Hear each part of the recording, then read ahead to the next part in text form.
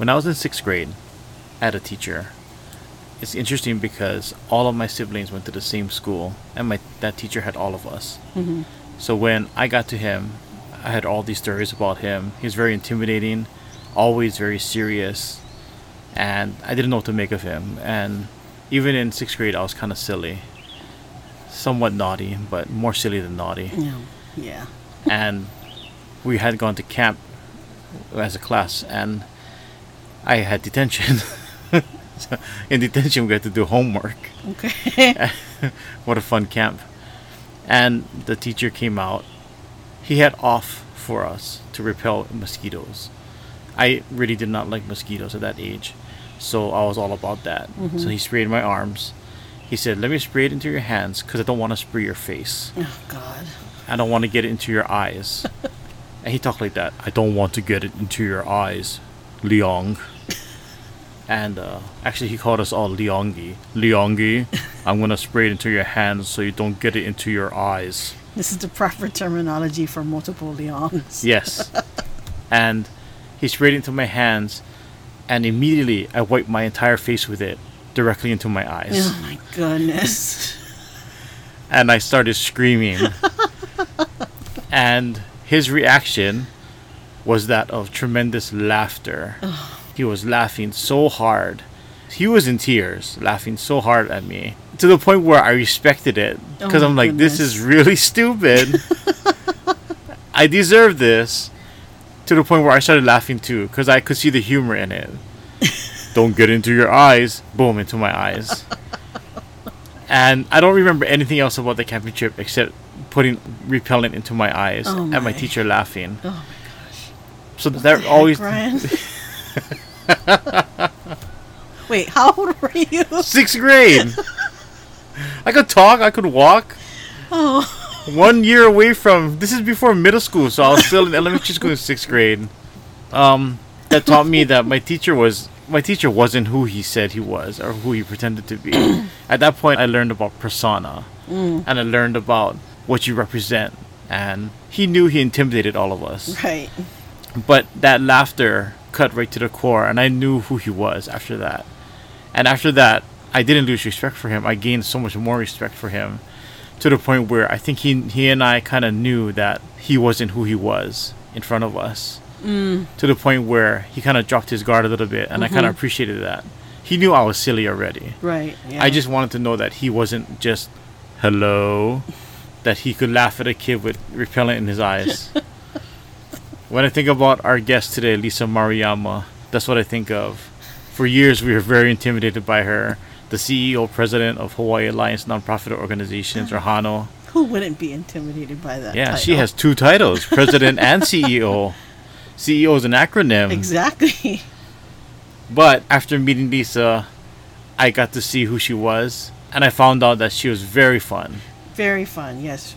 A regular person. Yes, and so crazy to think that we hold people on pedestals, but I really appreciated the fact that she was who she was, and that's why I think it's so great that we got her to be our first guest for the morning assembly. And as you can tell, we've known each other for a long time, 6 years at this point. Yeah, I mean, the time has flown by. 6 years. And we've gotten to know her as colleagues, as partners in events and initiatives, Yes. and also as friends. So, Lisa, you listen to this now. We're not scared of you no more. Because I know if I got repellent in my eyes, I know you're the first person who will laugh. She wouldn't be the only person laughing, right? That's okay. I remember I wasn't upset. I was laughing too. That's how you make friends. Every so often I'm going to spray myself in the eye and see who laughs. And see if we can become buddies. Oh my goodness. Sorry. Oh, wait. Before you say anything else, what school did you go so we can give a shout out? I give a shout out Waialae Elementary School. Yeah. Represent Kaimuki. You know, years later, I was in Long's and I heard this voice behind me, Ryan Leong. And I turned around. I knew it was him. And he smiled. He said, how's your family doing? He asked about all of our siblings, Carrie, Aaron, and Eric, all in order. That's how you know it's. That's how you know it's somebody from your small kid time. They use your first and last name It was the voice in the voice. booming through lungs. I spun around. I thought I did something. I thought I got a demerit. That's where you run into everybody you know at Longs. All right, so this is Ryan. This is Shar. And this is Morning Morning Assembly. Assembly. First guest today, Lisa Maruyama, CEO President, Hano.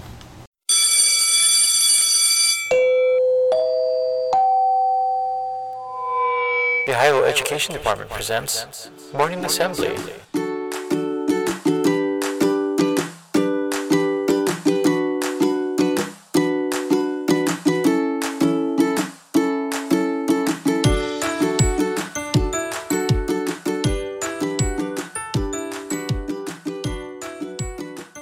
So we have Shar and me here. Shar will interject if she wishes. Okay. And then we're just in our bedroom, as you can see, and we like closed all our windows because we've had a lot of ambient noise. It's pretty crazy. And your doggy is sleeping well. I don't know where he went. He was on the bed, or she was on the bed. No, she's still here No, though. she's still there. Oh, I can't see behind the. Oh, there. So like when we do She's Zoom out. calls, that's pretty much the standard background. She knows we're not on the bed, so she jumps on there, and everyone kind of just like, "Wow, look at your dog." Yeah, so chill. I'm envious. I know. If only quarantine from home was like that. Mm-hmm. Dogs don't have anxiety, I guess. Mm-hmm. So, did you want to talk about anything in particular? No. just, I'll just follow your lead. Is that okay? Oh boy. I didn't do any preparation. Yes, awesome. I This is wanna- totally organic conversation. Yeah. I Sorry. want to say that I didn't prep as well, so it sounds even though I really did. I Okay. downloaded, I copied your bio from your website and Oh everything. God. Oh my God. I just wanted to be prepared just in case. I hope it's been updated. But yeah, okay. It says you're working for Hano for 11 years. Yeah. Does it mention, the only way I can tell if it's been updated, does it mention that I'm now on the Oahu Economic Development Board? Yes. Okay, I believe so that's the current one. Okay. All right. Yeah. Oh, you guys are keeping your website up to date. Well, I don't know about that. That seems to be the nonprofit crux sometimes. Yeah. The, Yeah. the website still has like Flash on it. Oh, yeah. Well, luckily. Or board members from like 1975 or something. Oh yeah. Oh, that's right. I can't think about everybody. That's right. I forgot we were being recorded. That's good. That's good. Mm. No, I'm gonna chop it up later too. Okay. So don't fart or anything. Don't pass out. Okay. Try not to fart quite loudly. If I see you leaning one way, I'm gonna know what's going on. Actually, a good question is, do you care about like if you see something off color or something, and you're like, nah, that's fine, leave it in, and it goes out and somebody hears it? How do you care much about that? Not really. I mean, Nolan and Jamie's was a little goofy at the end, and the podcast that I did with them in person in their office was like a little probably more information that I probably should have revealed about myself. And then I said to them, no one watches your podcast, right? So I don't have to worry. And they were like kind of hurt, and they were like, oh yeah, I guess no one watches it. And then people come up to me at restaurants and go, wow, that part that you said about the la la la, that's a la la la, that was amazing. I'm like, oh. Yeah, I can guarantee you that will not happen with this podcast. Because we'll have maybe 5 to 10 people listening. That's about it. Well, you never know. And that was the lesson I learned, is that this is going out to the world, right? Anybody can hear This it. Yeah. Yes. So, Yes. yeah. Oh, I better watch myself too. I don't want people to stop me and be like, Oh, I heard you talked about farting on a Yeah. podcast. I mean, So everything is internet based now. Like even the Hawaii News Now interviews. I had a 6 a.m. interview on Hawaii News Now, and I thought, I don't need to wear makeup. Nobody's watching at 6 a.m. And then, Oh, oh, I don't really care. Just who's watching really at 6 a.m.? So, for one thing, the lesson I learned on that is lots of people are getting ready at 6 a.m. and watching, like getting ready for work. So they're up early. And then another thing is once it goes viral on everything gets put on their website, then it's yeah, just free. So this, I mean, I know it sounds a little naive, but it's just you don't realize. I have to psych myself up to thinking no one's going to watch this. wait. So Ah, did you go on the air without getting yeah. ready? No, I did. I mean, I just thought, my hair's all wangas, but that's okay. No one's gonna like. I didn't psych myself up for it, you know. And then Wow, people, my classmates texting me, my high school classmates texting me during the interview and going, "Oh wow, you're on live." I'm like, "Oh my gosh!" And then she puts it on Facebook to oh all no, of our and puts it on our class of '87, like like highlights of alumni kind of thing. Ugh. So anyway, wow. I know. That's good. People will say that. Wow, nonprofit's rough. Look at Lisa. Yeah, exactly. She hit. Totally. She hits the alliance of nonprofits, and look at her. Yeah, exactly. It's good PR. You yeah, gotta, you gotta go with sweatpants and a coffee mug next I know, time. right? I know, totally. So yeah, but yeah, whatever. Yeah, I don't really care. As long as it's not mean-spirited, like as long as it's not if it's just joking around, I don't really. But for the most part, as long as I've known you, you've been pretty open, and that's Yeah. very refreshing for someone in your position. Yeah, I mean, I again, I think you have me on a pedestal, but we're like a 2.5% staff. I mean, you've seen our office. We're just And when I walked in, I thought someone had broken in the night before. exactly, exactly. You can say that too if you Oh want. no, yeah, this this Like, is is all good part of stuff. it, Lisa. oh This is gosh, definitely staying in. Evs. That's why I asked you that good follow up question about um, persona and stuff. Yeah. So anyway, I don't care. I love it.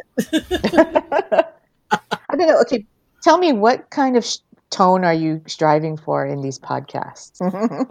I think I think because people are and this is the brand part of me.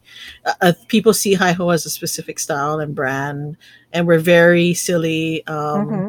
We are very not very serious, obviously, and I obviously, and so I think that will be our tone. I mean, we want to make sure that people understand and know that nonprofit work is fun still. Right, Um, Volunteering should be fun. I mean, right, right.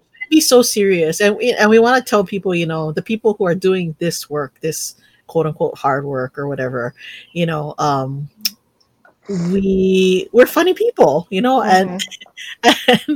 and I think all of us are kind of like we're cool people, we're nice people, and we want to Hmm. show people that we aren't just humanitarian work all Hmm. the time, and Hmm. we're human beings too. I think that's kind of the tone of what we want to do. I think we also want to show the cool stuff that's happening in the nonprofit sector. Yeah. That sounds so nerdy to say, but No, no, no. Yeah, And we then can. can I turn the mic on you guys and can you share some of the projects that you've been up to? absolutely, yeah. If you're, Yeah, Okay. Okay. yeah, Yeah. if I you're mean, interested in that kind of Yeah, thing, yeah. of course. Yeah. yeah, I mean, well, Morning Assembly. This podcast is called Morning Assembly because we were having morning time speaker series with guests, and we had people presenting about various topics. And since COVID hit, we had to take everything virtual. And instead of having this small audience through Zoom and RSVP and then being in the same room and having you and I talk and everyone just listen, we thought Mm, we could record it through podcast for posterity and mm-hmm. kind of put it up. So we kind of wanted a variety of topics. We wanted people with different, knowledge bases, we also wanted to make sure we stay true to our audience, and the majority of our audience seems to be people who are volunteer managers or involved in volunteering or think Mm-hmm. volunteering is cool, like how we think it's cool, Mm-hmm. and Mm-hmm. present some information like that. But other than that, really, that's why there's really no agenda with you. I mean, you have a certain position and you represent something, but I think it's interesting for people to get to know you, who you are as a person as well. Yeah. Mm-hmm. I mean, part of Definitely. Hilo's mission statement is sustainable volunteerism through human connection, and we've definitely felt like we've connected with you over the years, and we felt like Mm-hmm. a kinship with not only similar beliefs, but also with sense of humor and trying to just get through the day and Right. do that. Because Totally. you see that we put you on a pedestal, and maybe for the first 2 or 3 times I met you, that was true until I found out how weird you were. But I think No, Uh, Lisa, I think after our first meeting with you guys, with you in particular at Nico's, I remember, Nichols. remember went to Nico's and we went for like breakfast or something. And I think that's the first Oh, time and I was so late. I was so sorry about that. I was like 15 minutes late. Ugh. So anyway, yeah.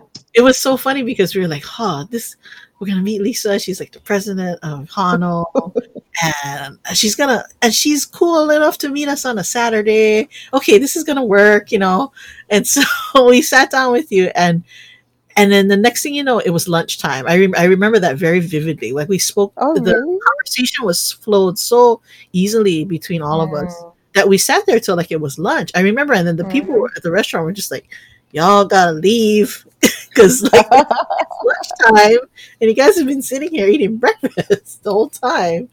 But yeah, the conversation was actually Mhm. really like, and it's always been that way. I think since Mhm. we've known you, Mhm. and Yeah, I so feel the same way for sure. yeah, Yeah. yeah. It's very easy and natural. Yeah, I think it's got to be the band thing. all you guys Oh, are all you guys are all band geeks. I think it's the band thing. geekos. I remember my first memory is you guys came to our office and it was with Gen folks. I think it wasn't, I mean, we knew each other already, but you guys had come to kind of figure out HanoCon and we had snacks there. I can't remember. But what were we joking about? Oh, anyway, my memory's so horrible, but um so. We all have 3 different origin stories because I actually looked at my email to check because my memory is terrible. The only way I can keep track of things is by my Gmail, which I never throw anything away. This is me true. And too, me too. God. it said that we met at Zippy's. What? You and I met at Zippy's. We're supposed to meet with Oh Jen Barrett, yes. but she got sick that day, Oh so it was just me and yes. you. And I thought it was Sherry. No? No. That time at Zippy's. No, I think it was just You know what? I think you're right. I think that is the first time we met. I and think this, that the Yeah. meeting that Shar is describing, we already knew each other. yeah, Yeah. Yeah. No. Yeah. That was with our team. I think. Yeah. yeah. Yeah. So I went out first. They threw me to the wolves to be like, "You go meet with Lisa." And it's funny because I emailed you when I was at Zippy's because I didn't have your number, and I said, I'm just realizing this is the first time I'm meeting you, and facial recognition is not going to work for me. So Oh. I'm standing outside, and I emailed that to you like a dork, and I told you what kind of shirt I was wearing, and I was like, I don't know what's going on, and I don't know if she's here. I don't know what she looks like. I guessed you're Asian because your last name is that racist? Um, but yeah, we met, and I tried to be very formal. I had all this packet stuff, and you had your HanoCon packet, and we're trying to sell each other timeshares. And it was interesting because they put us in the side of the restaurant where nobody was at, Zippy's Vineyard, Oh Yeah. yes. Oh, and there's no one around us. in I don't that know if back they thought room we were area. Yeah. brokering some sort of deal, but it was fun. You know, like arm sales kind of thing. Yeah. So as soon as the pamphlets came out, they must have backed off and said, "This is serious. These guys Let's are trying to relegate these guys to Nowheresville. push it because you probably met with a handshake too. I don't know. Really, I don't feel like we would have. I would have bypassed the handshake and hugged you, I think. But Really, I'm very aware of my masculinity and my size and my height, and I try to do the handshake first just to be polite because I've hugged like women and men, and they've just been swamped by me, and they're like, "Whoa, it's a big No hug you got need there, guy." like back off, Harvey Weinstein kind of thing. Yeah, Yeah. yeah. It's more like I don't want to envelop them in my mask, and Everybody loves hugs from you, Ryan. Yeah. Well, that's hilarious. That's so, yeah. I think that's right. I think that's No, the I think you're right yeah. too. That's probably the Yeah. first time we met, and then probably you came back. You guys came to Hano. Um, you, Shar, and Sherry. yeah. And then maybe we had the weekend Shar, the meeting Shar recollects. Yeah. This is a whole as bad a memory as I have you too. So. I do. Okay, so Shar and I had this one very distinct memory with you, and it's not. What kind of nonprofit podcast is this? It's not related to nonprofit at all. Hey, We had one of our the meetings in behind the Hano, and scenes. like you said, you guys are like us. You guys are very snack aware. You had Garrett's popcorn from Chicago, I remember that. That's Great right. memory.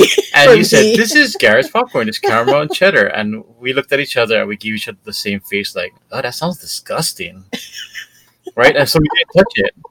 And then eventually, one of us kind of went for it, and we gave each other, even though we're talking business, we gave each other the look like, "Hey, you have to try this." Yeah.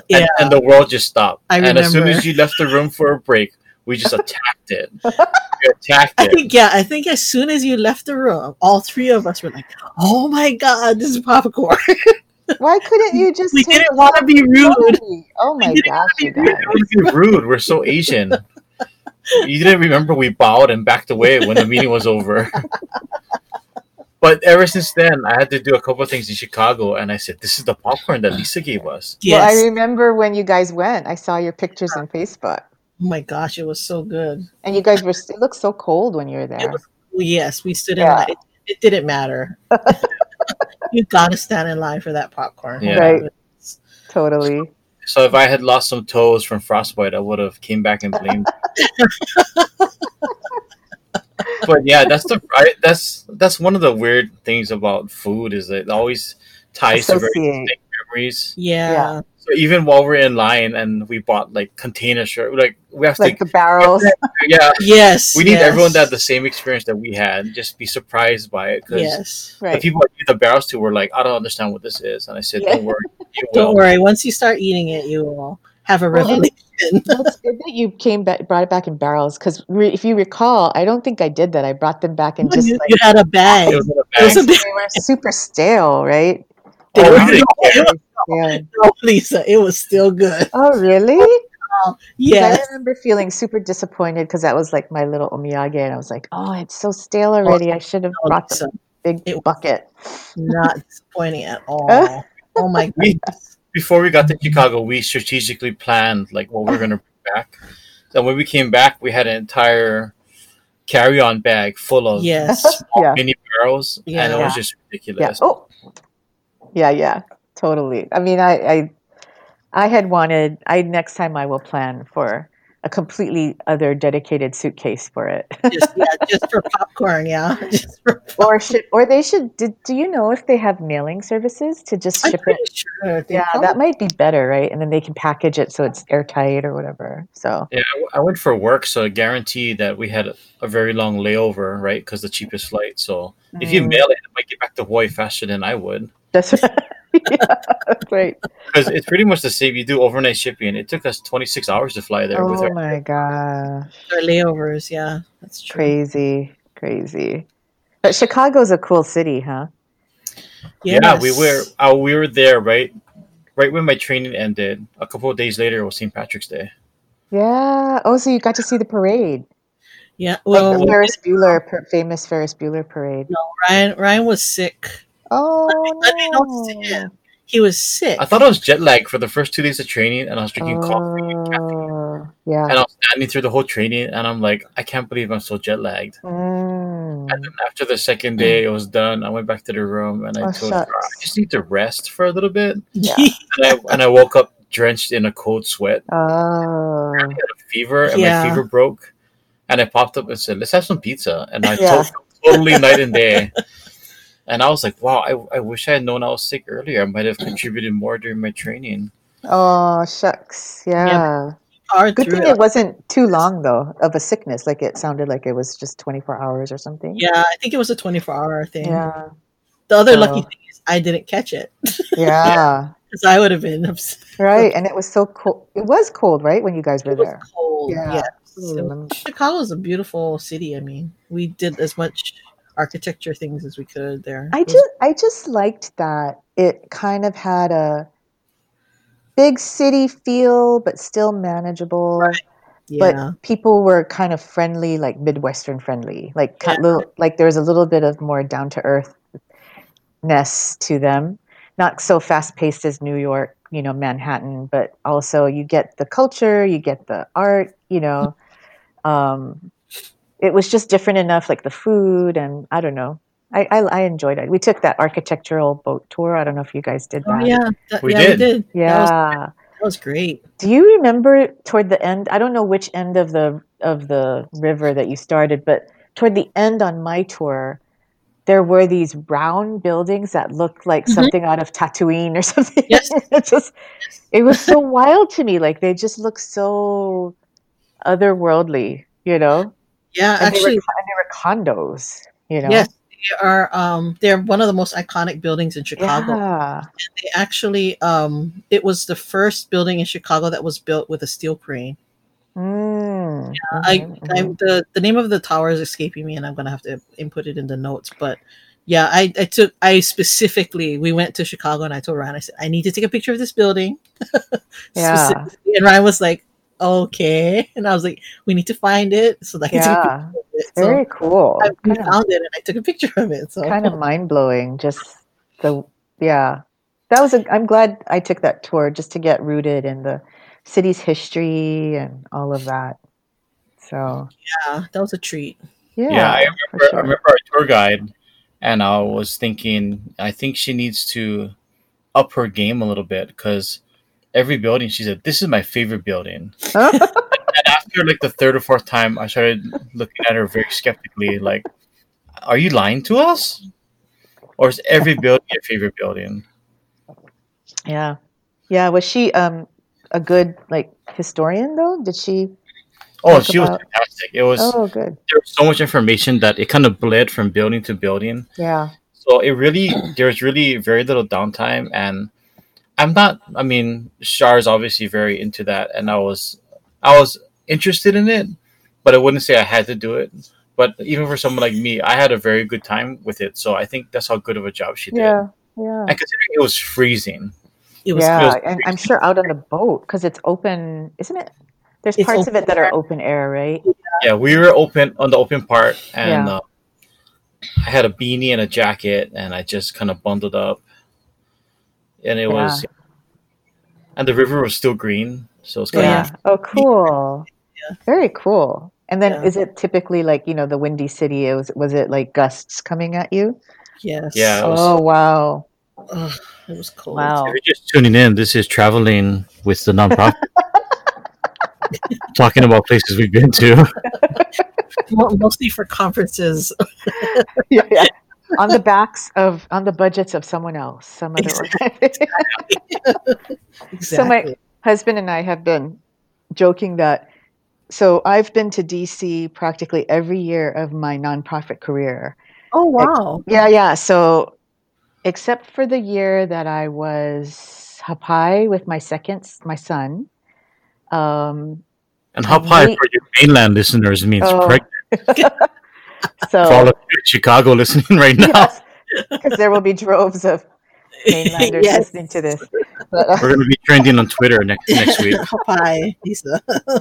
but except for that year, and then I mean, really, the exception of maybe 3 years of my entire nonprofit career, and that's spanning over 26 years, 27 years. I went to DC every year because all of my organization, we always belonged to national organizations that were DC based.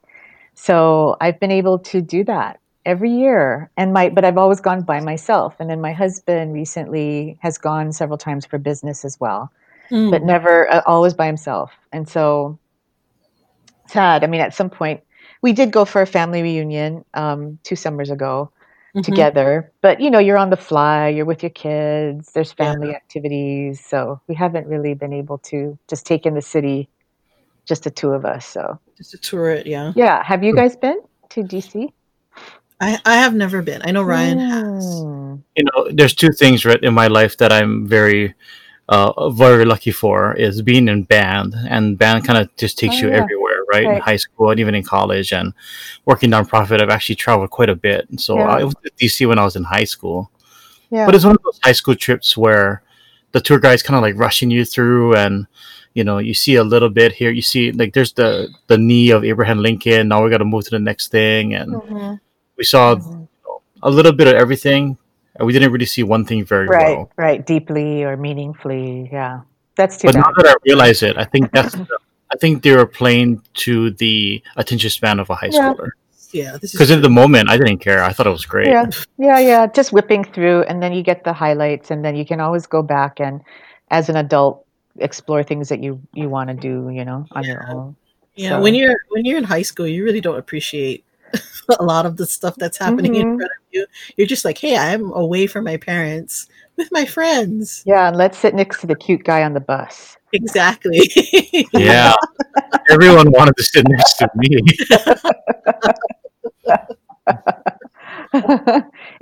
Are their hotel rooms going to be near our hotel rooms? Yeah. Abraham Lincoln. Anyway, are our hotel rooms going to be near their hotel rooms? Yeah. Like, I wonder which Planet Hollywood we're going to eat dinner at. Yeah, exactly. Oh, it was like which TGI Fridays are gonna Right. go. Totally. You see, so DC every year of your nonprofit career. So how many times were you in DC then? Mm. Because I see here that you've been in Hano for 11 years. So that's at least 11 trips. So more than 11 trips. Well, and then because I was on the board of the National Council of Nonprofits for 6-7 years, I had to sometimes go 2 more times. So in a year, sometimes I would have gone 3 times. Oh wow. Wow. Yeah. So, Wow. so yeah, I couldn't even tell you. You I went have to- that much that you can't tell me how much times you've been there? Yeah, because at the That's not- Mental Health Association, I would have gone probably twice, three times. And then at the Pacific and Asian Affairs Council, I would have gone like maybe 7 times. So 3 plus 7, 10. And then at Hano, and yeah, maybe 20 times? 20? No, Wow. more than that. I don't know. I couldn't even tell you, but That's at least a free upgrade to the lounge, right? not even. No? Really? Not when you're flying. I mean, I wasn't really smart about it. I just went on, like you, I just went on carriers that were the cheapest, that had me crisscrossing all over the country. So I never got, I mean, I think I have Hawaiian miles now, but Hawaiian doesn't fly straight into DC. So I never really took advantage of doing it that way. It was always on, like one year during hard times, a board member donated miles. And so I went on one carrier to LA, and then I checked out of the terminal, got my suitcase, checked into another terminal of another carrier. And then, and this is before I knew that LA had a shuttle between terminals. And so I drove from Terminal 5 to Terminal 1 or something with my big suitcase. And yeah, then I had to get on another carrier, and then I had different miles from LA to probably crisscrossing all over 3 more stops to get to DC. Well, Nonprofit life, right? Yes, exactly. nonprofit life, the holy grail of nonprofit is a direct flight. Yes. That's how you know you've made it, when you can take a direct flight. Yes. Well, I hate to brag, but one of my trips for work, I took a direct flight and I had my own room. So that is the pinnacle. You can't get better than that. Totally. No, I agree. You've made it. You the man. You got you're the unicorn, Ryan. You Yeah. did it. Yeah. Because there were 11 people and everyone paired up except. Wow, And I was that's an yeah expensive trip for a nonprofit. Yeah. yeah I was worth it, I think. Well, But and I was really smart about it. I called ahead. I knew I was going to get my own room, and then I kind of there was a period of 2 weeks where they said, if no one else comes, you're going to get your own room, and if another female comes, then you both get your own room. So I had a 50-50 nice. chance. Yeah. Turns out no one came. As soon as I found out it was my room, I called ahead, and I went crazy. I said, I need a microwave. I need a coffee machine. I need to convert to a king size bed. And they're like, oh yes, sir, it's all fine. And I said, as long as there's no extra charge. And they said it's fine. So I walked around puffed my chest out and said, I have a king size You're bed. like Tom Cruise in your underwear dancing around. Risky business. Yes. I knew the reference. You don't have to. If you had just Tom Cruise in his underwear, I wouldn't have thought you were just talking about the man himself. Lisa, I you got it. wasn't sure. You got it. 87. You're not that much older. I wasn't sure. Sometimes I say things and people are like, "What?" Like it's like, "Oh, Julie Andrews." Who's Julie Andrews? I'm like, oh, you shut up. You have to use a modern reference, like she was in Shrek. Yeah. Yes, she was in that movie with Princess Diaries. Yes, thank you. That was going to take me a while. Because then I would have gone on this roundabout. She was with the woman who I really like, who was in that other movie that no. He was the bad MC for the Academy, and then da da da. That's what I would have done. Anne Hathaway. That would have been fun. Thank you. You're welcome. With that guy who's like kind of serious, but he wasn't really that funny. Anyway. Lisa should do her own game show night. Yeah. That Ellen show where at the end you have to name the celebrities. I would be horrible. I mean, I know the name. It's just I can't go that fast. You know what I'm talking about, right? Have you seen that Ellen game show? I have. I know Ryan. Yeah. For continuity, I'm just gonna say, yeah, I've seen it. Yeah. Like I know all the names, but not within the seconds that she gives you. So on top of that, she's gonna add the audience, so it's gonna make you even more nervous. So it's gonna be more difficult. Right. So anyway, sorry, but we completely digressed. That was a great tangent. Chicago, nonprofit travel, Anne Hathaway. Yes. Well, DC sounds nice. Like I do intend to go there one day. I'm not gonna say when we get back to normal. I've been thinking that a lot, but I'm trying not to say it because I think that would kind of neglect all the things we've learned during COVID-19, right? If you say go back to normal, that would assume that we're gonna go back to our old ways. I don't think we're gonna go back. Yeah, I'm in agreement that things will not be the same. I'm really, really holding on to the idea that we'll be in control to pick all of the good things that come out of COVID, the silver linings around, like we've talked about this before, I think briefly, like silos coming down, sparks of collaboration that would have taken, moving heaven on earth to see two organizations in the same room, and then you see that these collaborations happening effortlessly in these times because the goal is greater than each of them, right? And so that kind of stuff is chicken skin. That stuff I'm just holding on to. I'm watching it, marveling at it, and watching it with like such pride and such excitement. And I don't know how I will feel if that just disappears with COVID. Like when we solve this, when we come out of our caves, when the pandemic is over, when a vaccine is created or whatever, right? Whatever is the solution to this. I will be devastated actually if people go back to their corners, they begin to demonstrate competitiveness again. If there's a hesitancy to reach out across the sector or outside of our sector to do this work, it just would be devastating to me, because I that's the beauty, I think, of all of this that came out of this, is just it's a higher calling, that had put aside all previous, trivial issues, all previous, um, concerns about failure, concerns about, um, I don't know, you know what I mean? It just I think your comfort with risk in these times, is so high. People are like, "Hmm, what have you got to lose, right?" I mean, Yeah. Yeah, I mean the world's ending yeah, practically, yeah, so might right, as well go for it.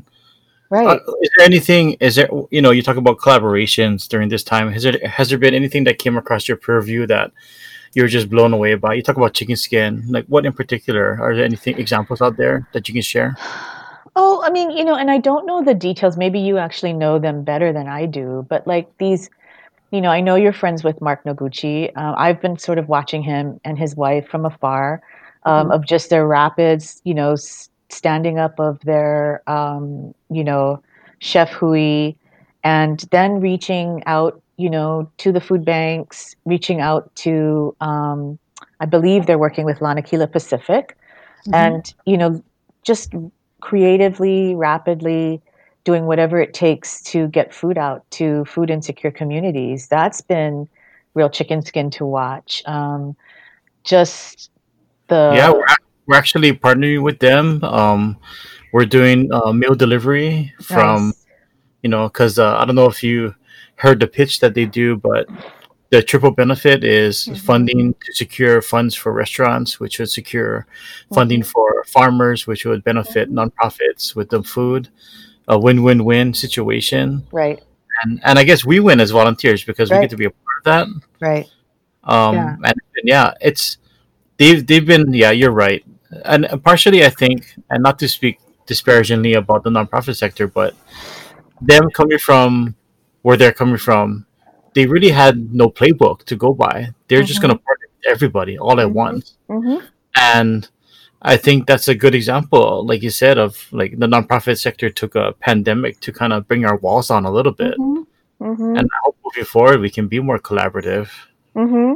I mean, I sort of feel like what kind of irritates me is when people go, there are people hungry, and we must now act. And I'm thinking, there are always people hungry, Mhm. so why couldn't we act in Yeah. these creative ways? I mean, I know that there were nonprofits out there that were whose missions were to serve the hungry, Yes, and absolutely. we're doing that. No doubt they were. Nothing had changed about their services. They still were responsive, but like, why all of a sudden has this given us lease or excuse or permission to just like do whatever, like just collaborate? Like, the other piece to this is Aloha Harvest, right? Is utilizing the food delivery, like the food distribution pieces, like in this.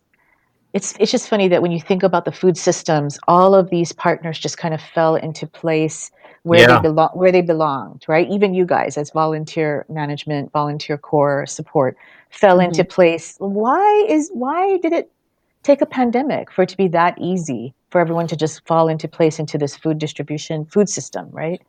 Um, I think eh, that's the hard question. I think all of us, even now, even people in leadership positions, are thinking they should be thinking about that right, and that's the biggest fear, right? That's why I hesitate to say get back to normal, because right, I don't want to go back to normal. I want to right, be better than normal.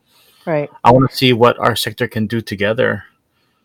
Yeah, and largely because, what are the things that have allowed for that, right? Is generally everyone said go, right? Whether it was your funder, whether it was your board, whether it was your government contractor, for some reason the message was, okay, go try it, right? Or and why can't we be flexible like that always? Um, so I'm just wanting all of the spontaneity. I want to keep all the spontaneity and the creativity and the flexibility. And I want to do away with the rigidity, and the risk aversion and the like those are just as we think about how we move, what is the new normal for us, those are the characteristics or the um, traits that I would love this community to keep holding on to. And then those are the other traits are the ones I would like people to let go of. So that's what my hope is for the new normal. And then also just we've seen the funding community get super creative and just kind of let go, right? we've seen philanthropy just say we're sitting on resources and people are literally dying in Yes. this Yeah. in this pandemic. We need to go. So it's been really, that's another chicken skin area, is just to see the philanthropic community rapidly respond, give up some of their fears, and just get creative, find each other, co-fund, um, leverage resources. It's been really kind of nice to see them organize themselves in that way around community need. So yeah, and then just people are trying things, right? Reinventing themselves and rethinking, you know, discovering, identifying skill sets that they always knew they had, but repackaging it in this context to deliver it differently. I love that. Like, that's super exciting to just see people doing that, seeing organizations pivoting, like you guys are pivoting, right, in the way that you Yes. deliver your services, the way you meet your mission. That's just really exciting to see, organizations be that adaptive and responsive is just super, like, that's my jam. That, from where I sit, to see that in the community is super, super inspirational. So yeah, total, for me, I see silver linings in all of this. We're very flattered you even lumped us in, but let's not make a mistake.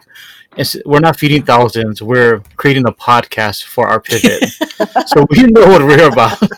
But I sort of feel like, I, in the beginning of the crisis, I sort of felt like, why, Lisa, shouldn't you get out there and could you be on the front lines providing food?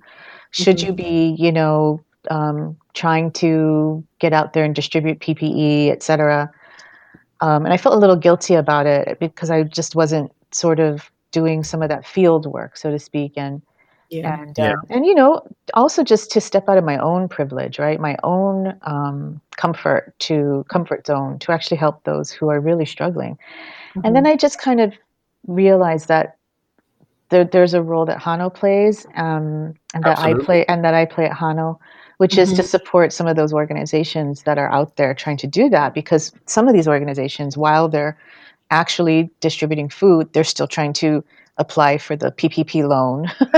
They're Yes. still Yeah. trying, they're worrying about furloughing people, or they're worrying about their physical offices and what to do about that. And so, to the extent that we at Hano can make it easier for them to make some of those decisions, that we're helping to vet information and curate information for them so that they can go faster.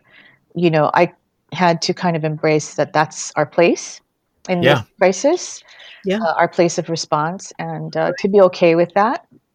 Having said that, and this is about volunteerism too, is I still would like to do some projects. Like, a colleague shared with me some activities for various, like, INA-based work that could be done in this crisis, food delivery, um, that I probably will still try to take them up on. It's just been challenging to, as you know, Zoom call after Zoom call after Zoom call. It's hard to get off that treadmill of that type of work that I'm doing, of information gathering and Yes. advocacy, to get Mm-hmm. to actually change up the rhythm of it and get out there and actually spend, half a day doing something completely different that is still worthwhile to community. It's been hard to make that transition for me, but I still want to. I just think that everybody should try to do some sort of, everybody should see, communities, be out in the community to actually see struggle. I think Mm-hmm. it does inform the wonkiness, from where we sit and things we think about around advocacy, policy, Like it's really important to understand how the end user is being affected by all the work that we're doing, right? So Yeah. anyway. Yeah, I think in leadership positions, it's always the most important thing is to never lose touch of the community, lose touch of the people who are benefiting from your efforts. Yeah. But go back to what you said. I'm not gonna just lump praise because I want to, but your role and Hano's role throughout this COVID-19 pandemic, we've seen the way you've adjusted, and we are very appreciative of all the things you provided with trainings and opportunity and trying to help people navigate just the convoluted systems that came out, Mm-hmm. even the things like that would benefit other nonprofits, Mm-hmm. right? And Right. one of the resources you turned us on to was the Kukula switchboard as well. Mm-hmm. Mm-hmm. I mean, I don't know if that necessarily came out of this pandemic, but It did. Yeah, I'm really proud of that platform. It came out of Actually, it came out of some funder conversations at the beginning of this crisis because some of our partners in forming that platform are actually funders. I think we were able to rapidly purchase the platform, get it started. You know, I want to qualify that we've been thinking. I think I mentioned this to you when we first met. Is we had been thinking about this concept of a virtual marketplace for a long time. Like yes, I've been at Hano for 11 years. I can say maybe 10 years ago we started thinking of, and I think I may have described it to you as like that Moroccan marketplace where Yes. virtually online there's spices in one corner, carpets in another corner. So yes, similarly, it was like, funders in a corner, government contractors, any vendor that has a service that can benefit nonprofits, nonprofits themselves who are willing to share expertise, and then also volunteer corps that can be in this marketplace, kind Mm-hmm. of just connecting with each other. So we've always imagined what that would look like, and we've just never had completely the mana'o. We've not had the funding, we've not had the bandwidth, the capacity to actually carry this hmm concept through. And we've basically had been warned too that just because you set up a platform, just because you build it, doesn't mean they come. Yeah. That's from uh-huh. another movie that might be too old for you guys, but Field um, of Dreams. Field of Dreams. oh my god, you guys are awesome. We are not 20-year-old millennials. Oh my We are gosh. old people, Lisa. You did We're not old just adults. fall off the turnip truck yesterday. Yeah. No. So anyway, that's an old saying too. But anyway, so just because you build it doesn't mean they come. And we really took that to heart because you got to constantly stoke it, right, to get it populated. So anyway, fast forward to this COVID environment, and you have funders who are willing to pretty rapidly gather capital for this. I would have, Hana would have never had the ability to do that. And then just some good, like mad tech skills, coming from HIR, from Keone Lee, Mm-hmm. just combining some of the mana'o together and then combining the communities, right? The social enterprise guys, the funders, hmm the charitable nonprofits, just made for a very robust community of connecting in these times. Like we just talked about Gooch, right? And just the ideas don't have to always come from the charitable nonprofit sector. They can emanate from the funding community, they can emanate from government, they can emanate from social enterprise, as long as we're serving community. And what I Mm-hmm. love about the switchboard is that it's leveling the playing field. A funder can be right in there talking story with a small community-based nonprofit to talk about rapid community solutions together, and then the funding's there and the mana'o's there and everyone comes together and does it and can demonstrate it right there for everyone else to realize they have a chance to actually get their project funded. And it can be Mm-hmm. small kind, or it can be, $50,000 grant. I mean, it can be whatever, right? And that's another chicken skin thing to me is communities are stakeholders are becoming more transparent with each other as to what their agendas are. Yes. In this Kukulu switchboard context, everything is genuine. Like if someone is a non-genuine actor, they have to be out. They do not belong on the switchboard. You have to come to that platform wanting to help, hmm in some way. So I love that. Just that for us, it was another expression of connectivity, of leveraging resources, of finding people or finding organizations that you would have never found before, you know, physically before COVID. Anyway, I'll stop talking about that. That was just another thing that we really, really got super excited to see come to fruition after thinking on that concept for like a decade. And we hope that it will have life after COVID, that we hope that it won't need to address just the urgent needs, but it could be looking for long-term partners, you know, Mm-hmm. like anybody who's there to serve, to do the long game for changing the system or improving communities, strengthening communities. Anybody who's there for that long game can also find partners on the switchboard. Because, like you said, Ryan, you know, post COVID, what is society going to look like, right? What are our communities going to look like across the state? I don't. I know people are visioning that already. Like people who are futures oriented are actually imagining what Hawaii will look like. I can't see that right now with clarity, but I just feel like these types of mechanisms, like the switchboard and the work that you guys are doing, the work that we're doing, hopefully will mold whatever that container is or whatever that framework is into something that's very community driven first, that challenges kind of the existing power dynamics that really haven't worked for solving community problems. Hopefully community can drive some of those solutions going forward. That's kind of how, but I don't see it. Like for me, it's not crystal clear for me yet. I don't have the framework in mind. I just know the values that I want us to have going forward.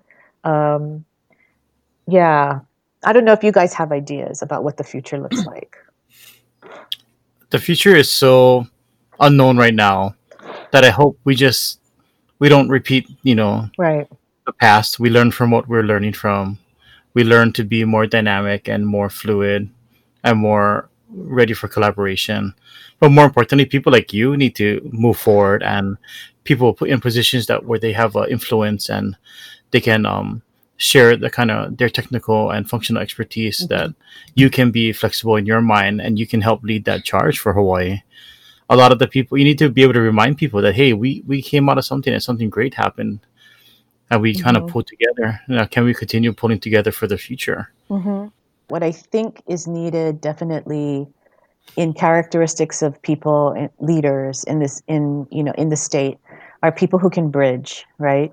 So whatever that means, bridge sectors, bridge interests, bridge power, and I see you guys too as, what's coming, the essence of what's coming out of this is really based in volunteerism, right? It's so much of the spirit of this, the response to the pandemic is based in volunteers, and the work that volunteers are doing, right?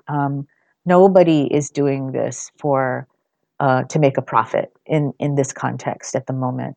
And so organizations like yours are really positioned in a prime position to really take the essence of that and just keep finding the expressions of that for the community. But I really do see your organization, your mission, as a bridge, as yet another type of bridge that brings people together, that opens up resources, that creates access, etc.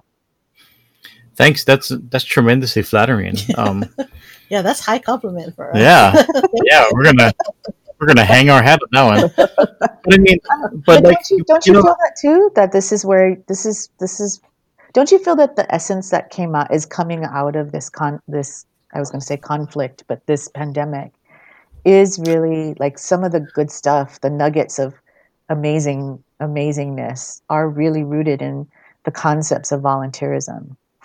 I think when you think about volunteerism, you think about someone wanting to convert, emotions and feelings Mm-hmm. into action. Yes. And that's definitely what happened. Mm-hmm. People who are even out of work, we have several volunteers who are on furlough, and they are willing to put their time into helping others. Mm-hmm. But one of the things that Haiho is conflicted with is the same kind of essence that you had of at being in Hano, is we can be on the front line volunteering, or can we take a step back and use what we know to create better volunteer systems? Can we help organizations get their volunteer programs kickstarted past COVID with safety measures in place and standards and practices?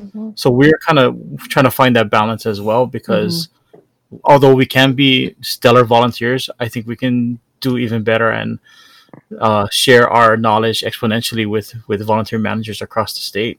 So, Absolutely. Yeah. And then to touch upon the spirit and the spirit of volunteerism, and this being the current COVID situation and how people are responding, I think for me it just comes down to, and I think in Haiho we kind of believe this, which is I think it took some sort of catalyst, large catalyst like COVID, to wake everybody up and remind people that we're all human beings and we're all still connected to each other, and what we do for each other matters, and especially in times of crisis matters.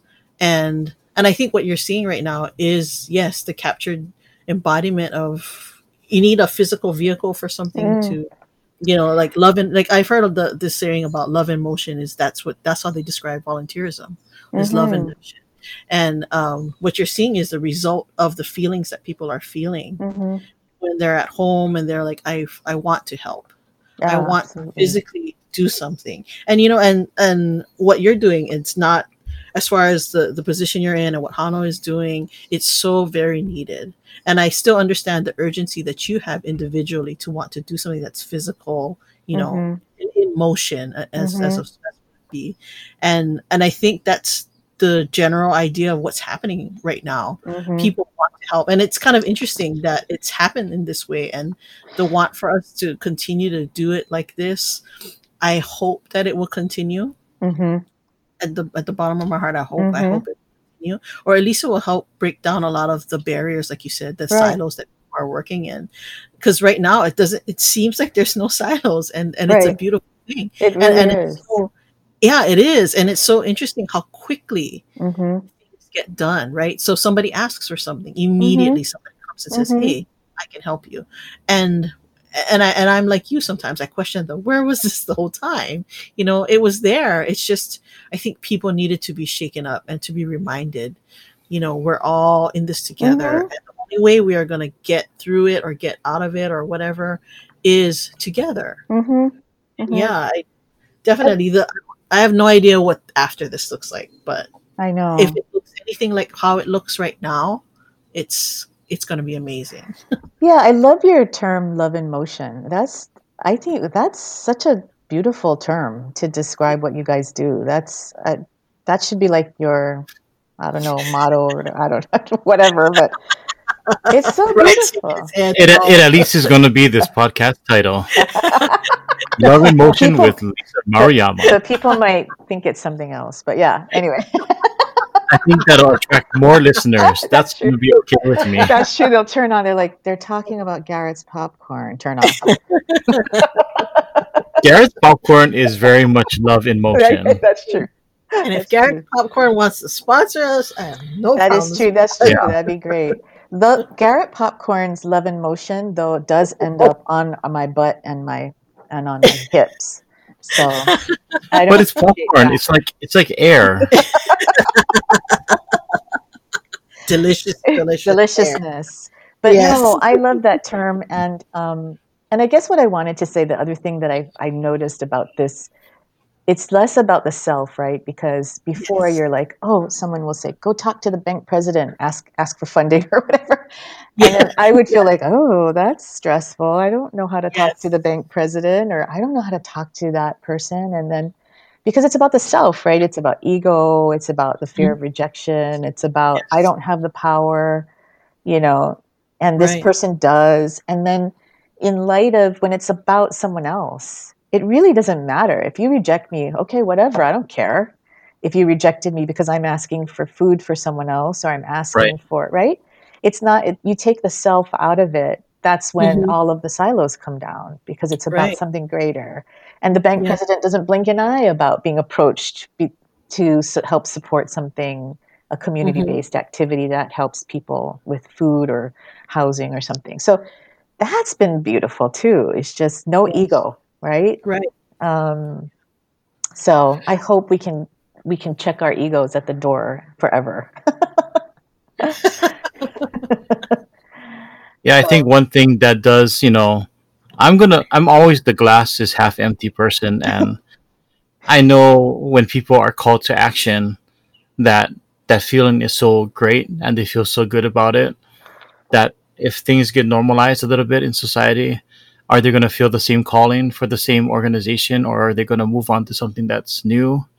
How many organizations are right, thriving right now that when we go back to a more right, regular time, are they going to be back where they started from? right, Like you said, people are always hungry. Mhm. right. They're not just hungry on Thanksgiving Day. They're Right, hungry every day of the year. Yes. exactly. Right, right, right. And somehow so people had blinders on about some of those things, right? And Mhm. it's not just about, you know, what from where I sit, what I'm also worried about is just civic life, right? So Mhm. yes, in this current crisis, people need to be fed, and people are very vulnerable, no doubt. But in Mhm. this, when there's some semblance of going back to work, continuing life as we thought we had done it before, I worry about the arts. I worry about, Mhm. you know what I mean? Like those guys have just been Other kind of on the people. sidelines, right? And Yeah. understanding that the needs are, of Right. course, around food security, all of those types of issues, of course. But I do worry about how some of these smaller community based arts and culture organizations are really going to survive.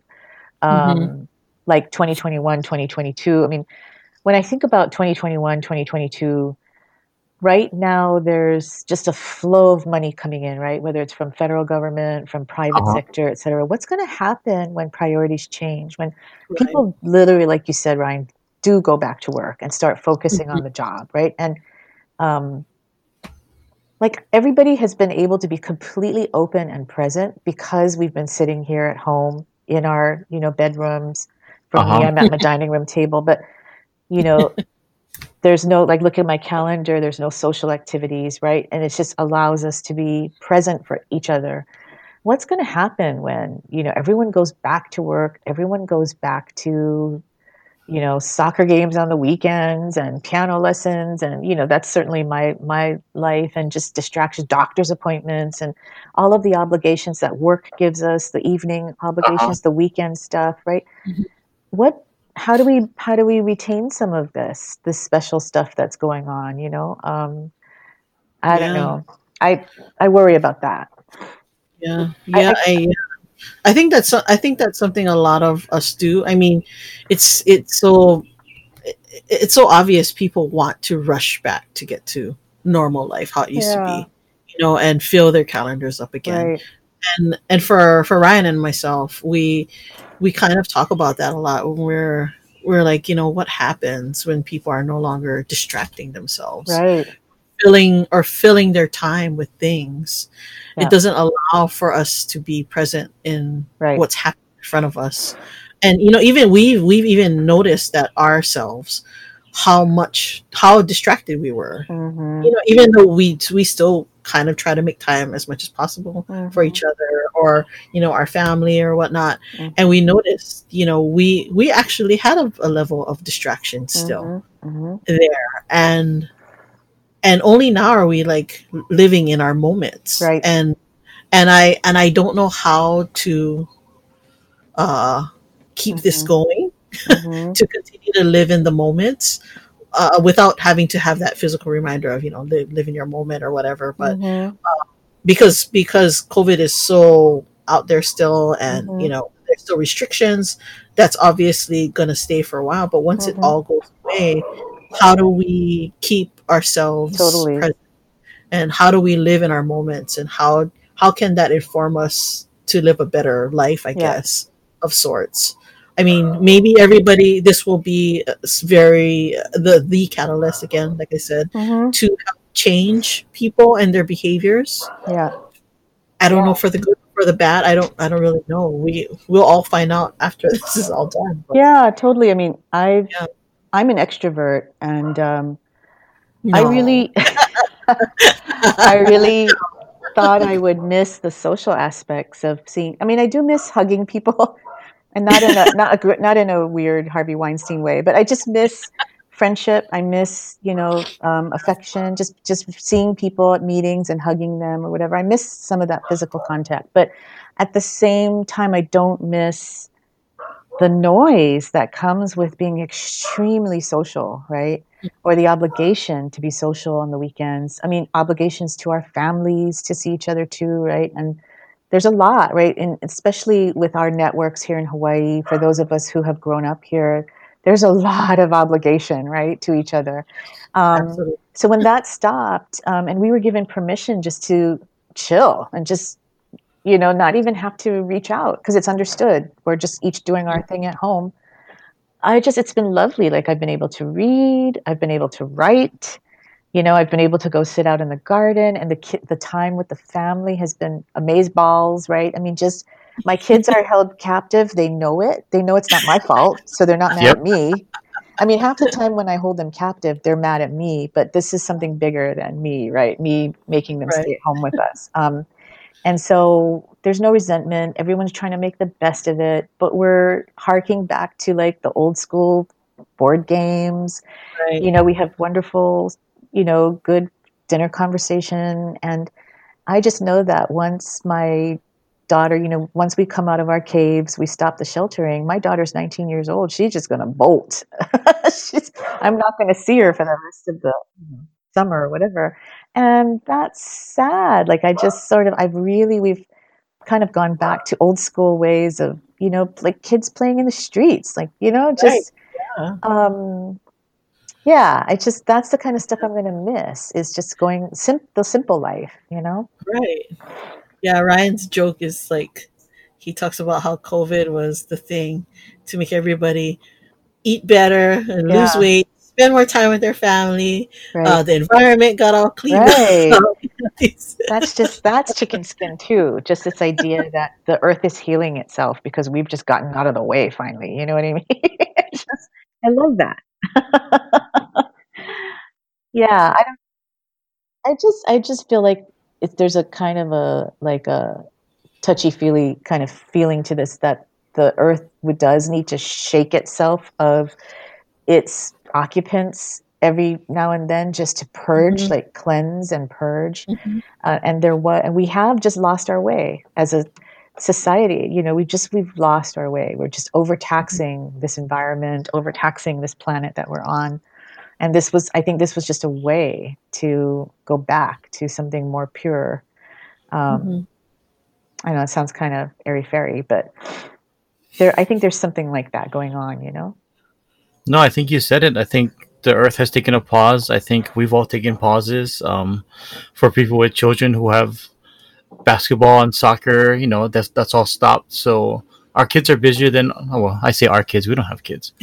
People's kids are busier than them sometimes. And that Yeah. just kind of puts you on a 24-hour, 7 days a week schedule where your only time to break is for grab a bite in the evening and then going Mm-hmm. to sleep, waking up early for the next day. Mm-hmm. It's certainly given a lot of people time to think and pause, and it's brought about a lot of change in the nonprofit sector and in our community. Mm-hmm. Hyle believes in connection, and the only thing that's missing right now is, like you said, just to be able to go out and grab a friend by the shoulder and give them a big Mm-hmm. hug and not being afraid you're going to kill them. Right, right. Right, exactly. Should you just do the jazz hands? Should you go in for the hug? That was the gray area for about I 2 remember. weeks before everybody went into sheltering. I'm genuinely afraid of how hard some people are going to hug me when this is over. They have 2 months of hug in them, I just know, waiting to right? burst it out of them. Yeah. It's built. Yeah, it's pent up in there. Yeah, They gotta totally. get Like, it out. I'm not really a long hugger, but I've been giving people a heads up. I'm going to be a long hugger. Oh yes, yes. Yes. When I see people, I'm like, I'm sorry. Yeah, yeah, It's yeah. happening. You just gotta move. It's going to be the new consent is going to be, did you get your vaccine? Yeah, yeah, Yeah, exactly. let's do it and let's hug. Too funny. Yeah, we talk about that day quite a bit. We laugh about it, and we're like, it would just be so much joy, I honestly. know. When And we do it. what's sad is I don't think that day is coming soon, you know? It is. And Not. It is. I think a lot of people, like, I have to brace myself that that day is coming later rather than sooner. Yeah. Yeah, so I don't know. It's going to be just like you said, Ryan. It's just what is the new normal? I can't even imagine. I can't imagine, um, just like from the nonprofit sector standpoint, and this affects you guys too as people who provide volunteer support. Is what do events look like? You know, what do convenings look like for the nonprofit sector? For the most part, there are some silver linings to doing things online, no doubt. Like I've found that there's a lot of, for us, previously our model was we have to go take training products or educational products to each island, right? Or expect Mhm. those guys to come physically to Uh-huh. Honolulu for training, and it's expensive for them. It's Mhm. expensive for us as well to make the investment to go on these road tours. And now, like, we've been with our webinars and our talk stories and stuff, we've been able to reach deep rural pockets, the guys who could have never afforded to be part of conversations that it's just that's another chicken skin thing too, is to see the connectivity with nonprofits all over the state so affordably too, right? Effortlessly, they can connect with each other Yes. through technology. So that's I have to ask myself, will we go back to some of those? Maybe we do just a lot less of the in-person stuff. It's still important. It's still important to connect in person, but at the risk of overtaxing someone financially, I think this is the next best thing. Is we can connect this way. Um, so as you We know, were, go ahead. we were forced to learn how to do it. Yeah, Before COVID, I almost never had yeah, Zoom meetings. me too. Now I'm on video Zoom calls daily, Yeah, me too. and the comfort level has dropped. And I've accepted it, and I'm here, and I brush my hair, and Right. you know Right. you put on lipstick and all that. You know, Yeah. the question is virtual workspace going to replace real workspace Yeah. too? Right. Right. Right. I mean, just this idea of the real-time meeting where while you're talking, you can plop something in the chat box and everyone can consume it, and it has not, a tree has not suffered because you've just printed a gazillion pieces of paper for people to look at the Mhm. meeting. People can just real-time talk story about it. You can share the document. People can edit it at the same time. Like just in terms of productivity and groupthink, and I feel like there's some serious positive aspects of online meetings.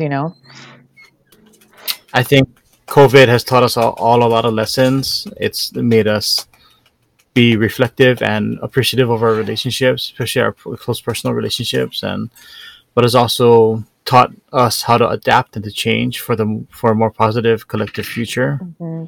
I think that's the essence of nonprofit, right? What is the gap and fill the need? Right, In this case, we're all being handed the gap right in front of us with right. this virus. So it's been a very interesting time. Hmm. And speaking of interesting time, I mean, we barely talked about volunteerism, but I think we're okay Now we with that. did. We talked about We it. talked about it for maybe a smidge, just a smidge, and No, a we smidge is did. enough. Dude, we talked about it as the essence of all being. Like, But I do think this is a good run through. So are you ready to record now? oh my God. Let me go get a glass of wine then. That would be even more fun. Or two. Hey, it's Friday. But I do want to take cognizant of the time. We booked you for the time, and we're coming up on it. Hmm. Um, Well, did you want to ask? You had specific questions about my volunteerism, or I don't no, know. most of my questions was, what is your bank account number, social security, Well, did you want to do the thing where you asked Lisa about her first volunteer experience or Yeah. whatever? Well, okay. So I do. One of the things that we do with all of our volunteers when they enroll in Hi-Ho is we do a skill assessment and an interview. And one of the things that we talk about is one of your earliest Mm. experiences with volunteerism. So we wanted to ask every guest that we have on our podcast, what is your earliest experience with volunteering or with volunteerism? Hmm. Well, I feel like I probably did something in elementary school, but could I share not so much like the earliest instance or example, but more the one that kind of like put a stamp, on in my memory banks. There are no wrong answers here. But if you're gonna say in elementary school that you did the Pizza Hut bucket, that doesn't count. Well, yeah, I mean that's why it wasn't really like earth shattering to share because it is like the UNICEF at Halloween, right? Those kinds of things that that are kind of like going through the motions, right? Mhm. Like, did anybody take the time to really share with us what UNICEF was? No. I mean, No. No. to help make those connections to why we're doing this? No. So I wouldn't say that my earliest instances of volunteering really were the most that stuck with me or were resonant. So one though is probably it was circa 1985. I was probably a sophomore in high school. It was either I feel like it was the Leo Club, and we were doing like Christmas carols at Waimana Home. Mm. Oh, Because cute. Waimana Home is right next to Pearl City High, which is where I went to school, and so we had never been kind of it was always kind of mysterious as like the neighbor of Pearl City High School. And because it really was the home for the most severely people with severe disabilities, mental and physical, really many of them are just it's an institution, right? This was Waimano Home.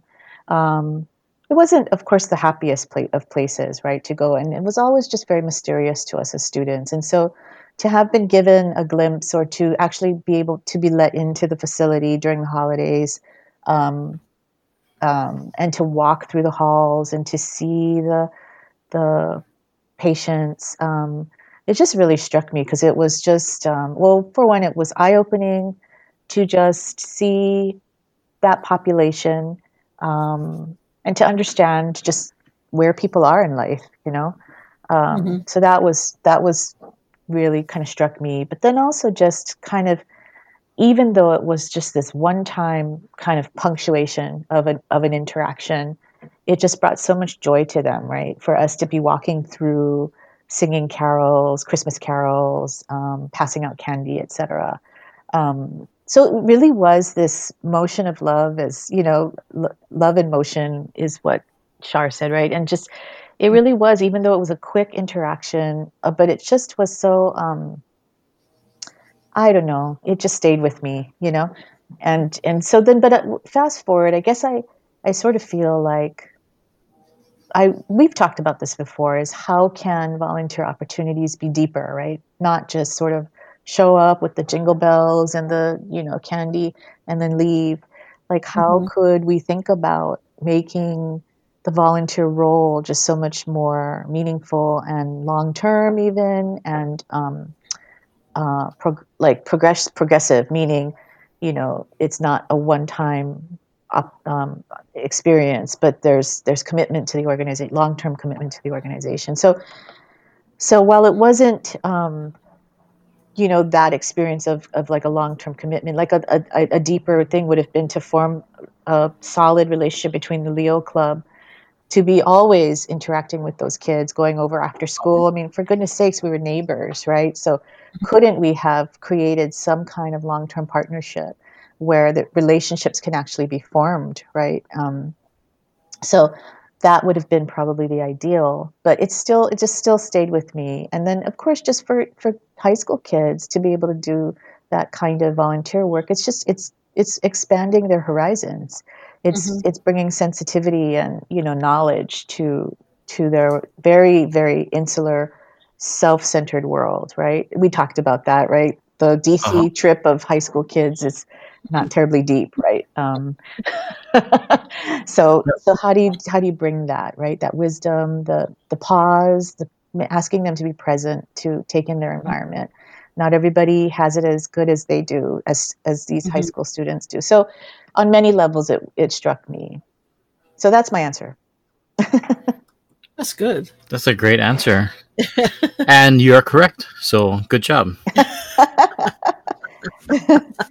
I live No, by your affirmation, Ryan. it's good though, Lisa, because like you talk about how you're like it was only a one time thing, but really the fact that you talked about it still to this day and Mhm. how much it had an effect on you, it's Mhm. still a lot of when we first started this, people were telling us, how do we measure? And I'm like, how do we measure volunteer involvement and sustainability? And it's really difficult sometimes because we are not really certain how a volunteer story plays out in the end. Mhm. So you would be an example of that, in Mhm. that you can't go back to your high school student or club leader and be like, it worked. I'm in nonprofit work. Mm. It resonated with me so much and helped me understand my part in the world and, expanded my horizons or Mhm. whatnot. The fact that it stayed with you to this day, that means it Mhm. still worked, Mhm. regardless of whether or not you go out there and do service like that in Mhm. that way. Mhm. It still helped steered you or directed you as a person, Mhm. and it was able to stay with you this entire time. Mhm. In the volunteer world, we call that a win. Yeah. Cha-ching. Yes. So you'd be counted as a stat. You Awesome. did it. Toby's happy too, my dog. Well, I think that we covered a lot of things in our time together, Yeah. from very things that don't mean a lot of things to other people and mean a lot to us too. Our common love of Garrett's popcorn. Goodness, I'm gonna have to recreate my own Garage popcorn at And the home. Tatooine building. I was like, oh my God, we're in Star Wars all of a sudden. It was so weird. Oh, let's not talk about Star Wars. It's gonna be another hour or two. We're gonna get out of here.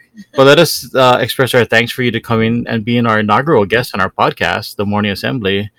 Hi Ho has always looked at you as a friend and a mentor, and we certainly appreciate your support over the years, but also more importantly, your friendship. So thank you for sharing your time with Thank us. you for having me. It was my pleasure, and I always love talking story with you guys. And as it always happens, time just passed, and before you know it, like we start eating breakfast, and then before you know it, it's lunch. in Even in this virtual world. Time flies when we're having fun, but time also flies when you're having good conversations. Yes. So, Totally. Yeah. Well, thank to our guest, you. Lisa Maruyama from Hano, thank you very much. Thank you. Take care. Good talking. Okay, let's do it. That's a little awkward. Cut that part out. That was weird. No, it's gonna stay in. It's great. Awkward.